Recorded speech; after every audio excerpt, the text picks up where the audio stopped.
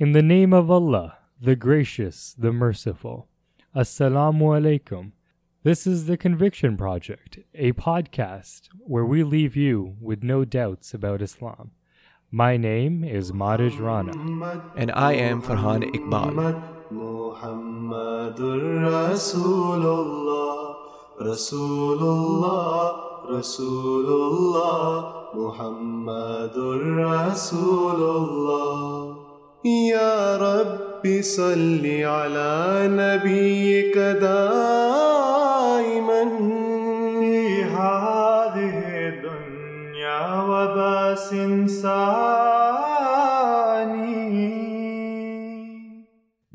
Growing up, I always used to see basketball players with tattoos, full body tattoos. And I used to look at that and I used to think, okay, well, there's something artistic about those tattoos. It seems like art on your body.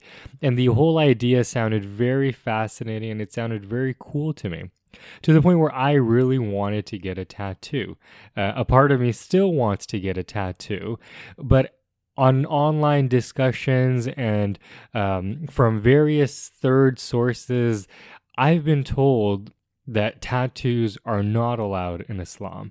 So I thought, let's take this discussion up today and talk about it. What is the Islamic stance of tattoos? Let's get the information right from the source, and let's see if we can talk back and forth about tattoos. So Farhan, what do you think about tattoos? Do you find them as interesting as I do? They are interesting. Obviously, everybody finds them interesting. The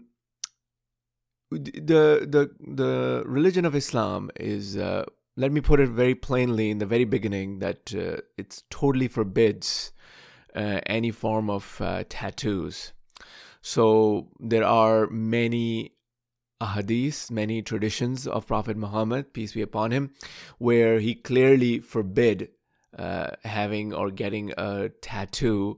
There are many traditions coming from different narrators who mention how the Prophet said this on multiple occasions, apparently, that do not go and seek tattoos or do not get tattoos.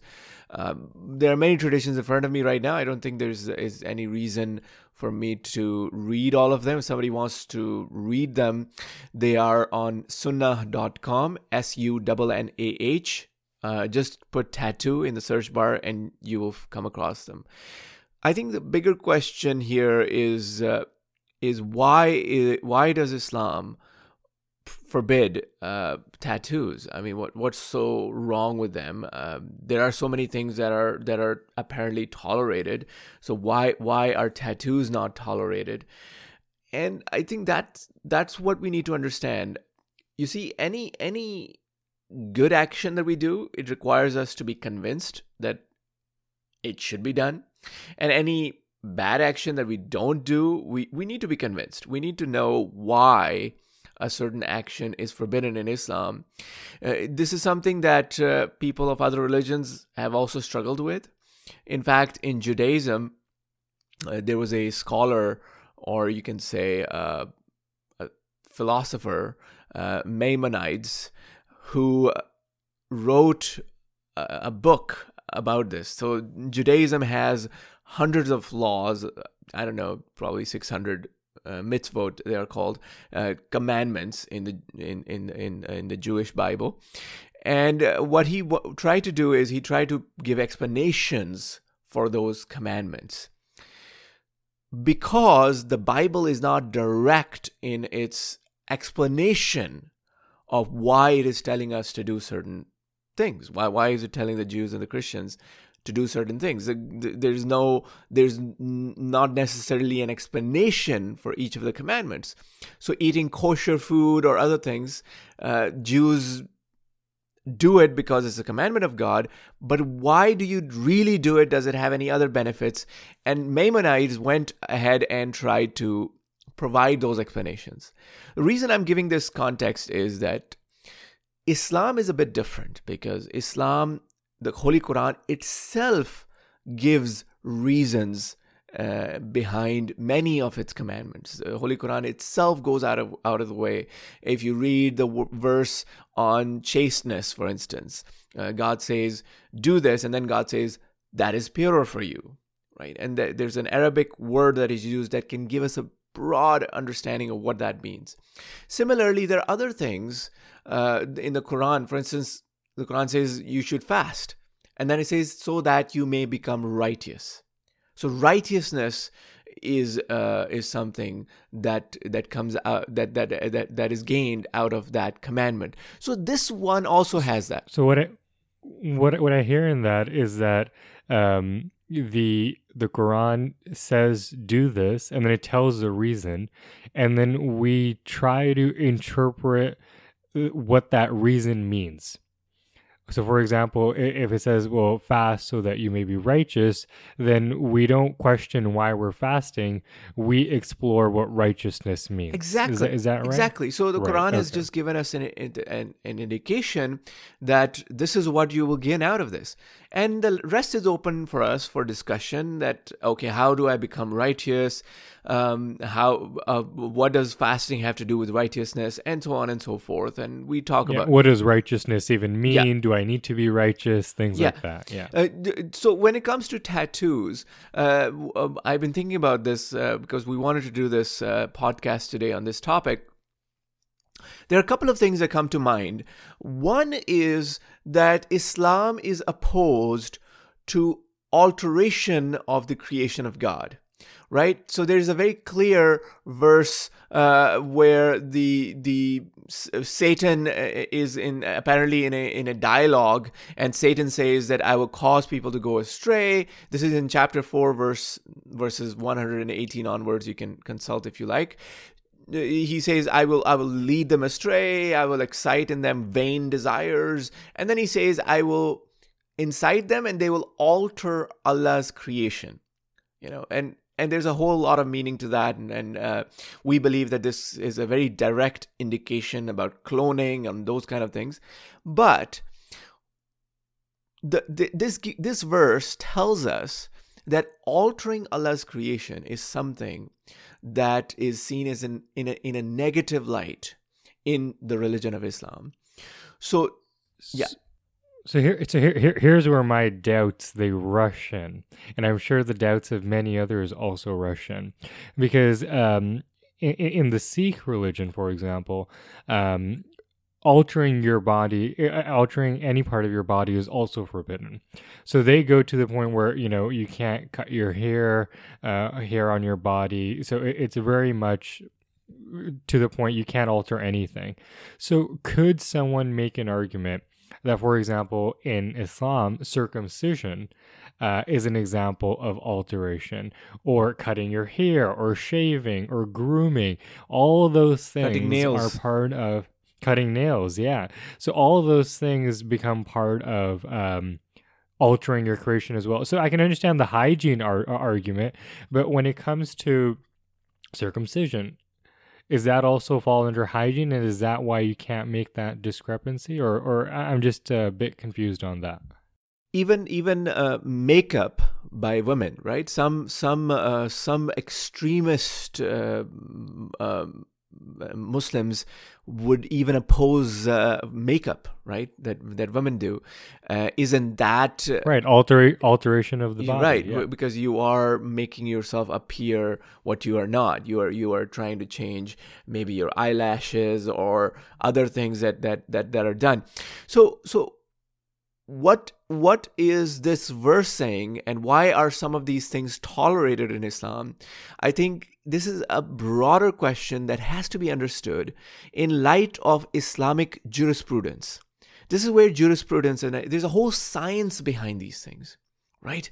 Do we go to that extreme where no form of alteration is allowed? Or do we go to the other extreme where all kinds of alterations are allowed? Or do we follow the middle path?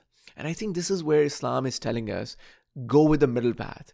You see, in matters of jurisprudence, there is not necessarily a black and white answer to everything. That, why is this so and why is that so? There's always that middle path. So, for those that might not know, what is jurisprudence? Jurisprudence is the study of the Islamic law and interpreting how to act upon those laws in our day-to-day lives. Interestingly, as I mentioned about Judaism, they also have this. They also talk about it. Their Talmud and their other books filled up with discussions of what is lawful, what is unlawful, and when to do this and when to do that. So some of our listeners that may know the Arabic or the Urdu, I'm not sure which one it is, but it's fiqh. Right. Islamic fiqh. Right. Or right. Or fiqh. Right. In Urdu we say yeah. fiqh. So what is, when we look into that, that's where we come to understand that a lot of things are basically gray areas where Islam says follow the middle path, right? So we can take each one of these examples that you have given, and there are reasons why those things are allowed and why those things are not allowed. When it comes to tattoos, my understanding is, I didn't see any direct explanation by the Prophet Muhammad, peace be upon him, why he forbade it. But from what I understand, from looking at this verse of the Quran that I just quoted from, and those ahadith, is that this is an extreme form of alteration of the human body, which goes so far that Islam says don't go that far. Right? So if you want to put some makeup on, that's a limited sort of alteration. And tattoos is so permanent, it's so extreme that he said don't go that far. We also need to, and this is something to research, and I haven't looked into this. We have to look into the kind of tattoos the Arabs were involved in during the time of Prophet Muhammad, peace be upon him. And maybe those were even more extreme, that he was condemning, and he was saying that, these things that are being practiced in the Arab context at the time of Prophet Muhammad, peace be upon him, these are so extreme that you shouldn't go that far. So we have to find the middle path here. There's another thing that I just want to quickly touch upon, and that is the Quran says, وَالَّذِينَ هُمْ عَنِ اللَّغْوِ مُعْرِضُونَ, which is from chapter 23, verse 4, means that believers are those who shun all that which is vain. So you need to have a good reason why you are about to do certain things. If it's for hygiene, if it's for cleanliness, okay, that is okay. That is not in vain. But if it goes too far, then it becomes vain. So here's my take on it. So as I've been listening to you speak, I've been trying to formulate, my own thought on this, and I think that last part really stuck a nerve with me of the historical context of tattoos, because when it comes to Islamic teachings, a lot of us, we take into consideration what the history was for that specific thing. So, for example, Halloween, we don't celebrate Halloween because of the pagan tradition. So we see value in knowing the historical context in which something exists, which I think is a phenomenal thing that Muslims, and particularly Ahmadi Muslims, do. So when I think of tattoos, I think of identity markers. That in those Arabian times, people probably used tattoos as a way to identify a certain tribe or a certain group of people. I know that in some northern Pakistani areas, they have the tattoo of the 3 dots on their chin, and that represents something. And I know in indigenous cultures in Canada, 2 dots on your cheek also have a representation. And I think that when Islam came, Islam wanted to have its own set of identification for Muslims and for believers, for non-believers. I'm just thinking of that hadith where the Holy Prophet said, well, part your hair a different way because in this town, the non-believers part their hair this way.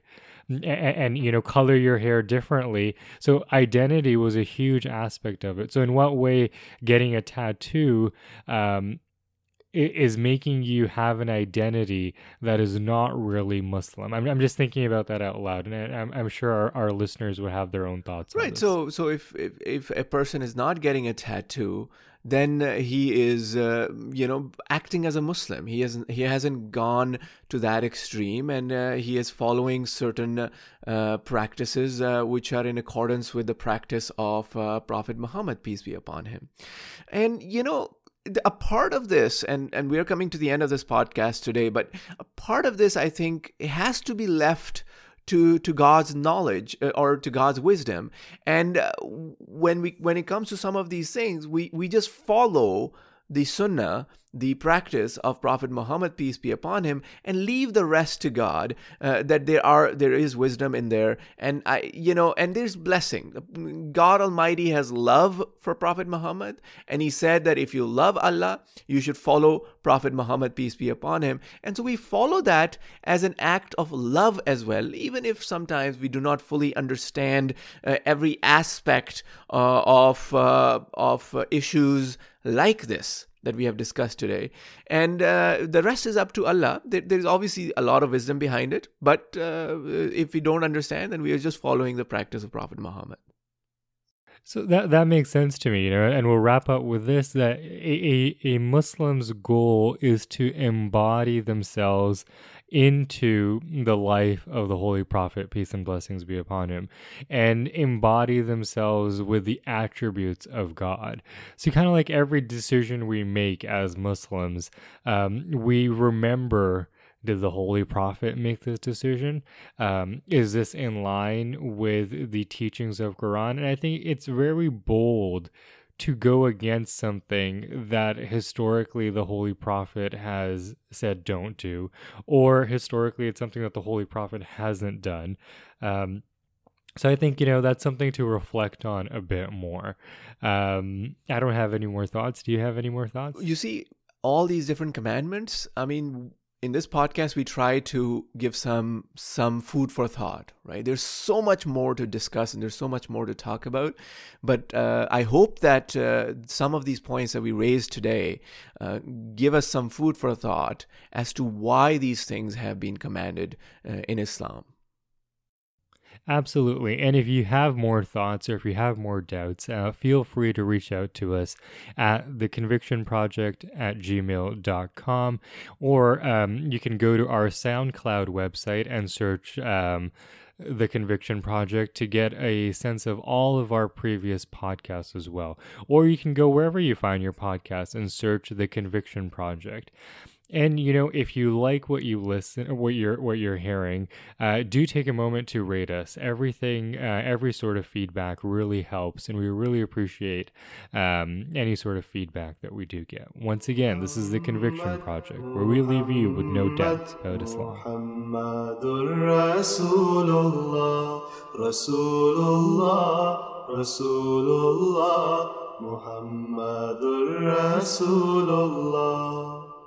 صلي على نبينا صلي على محمد صلي على حبيبنا صلي على محمد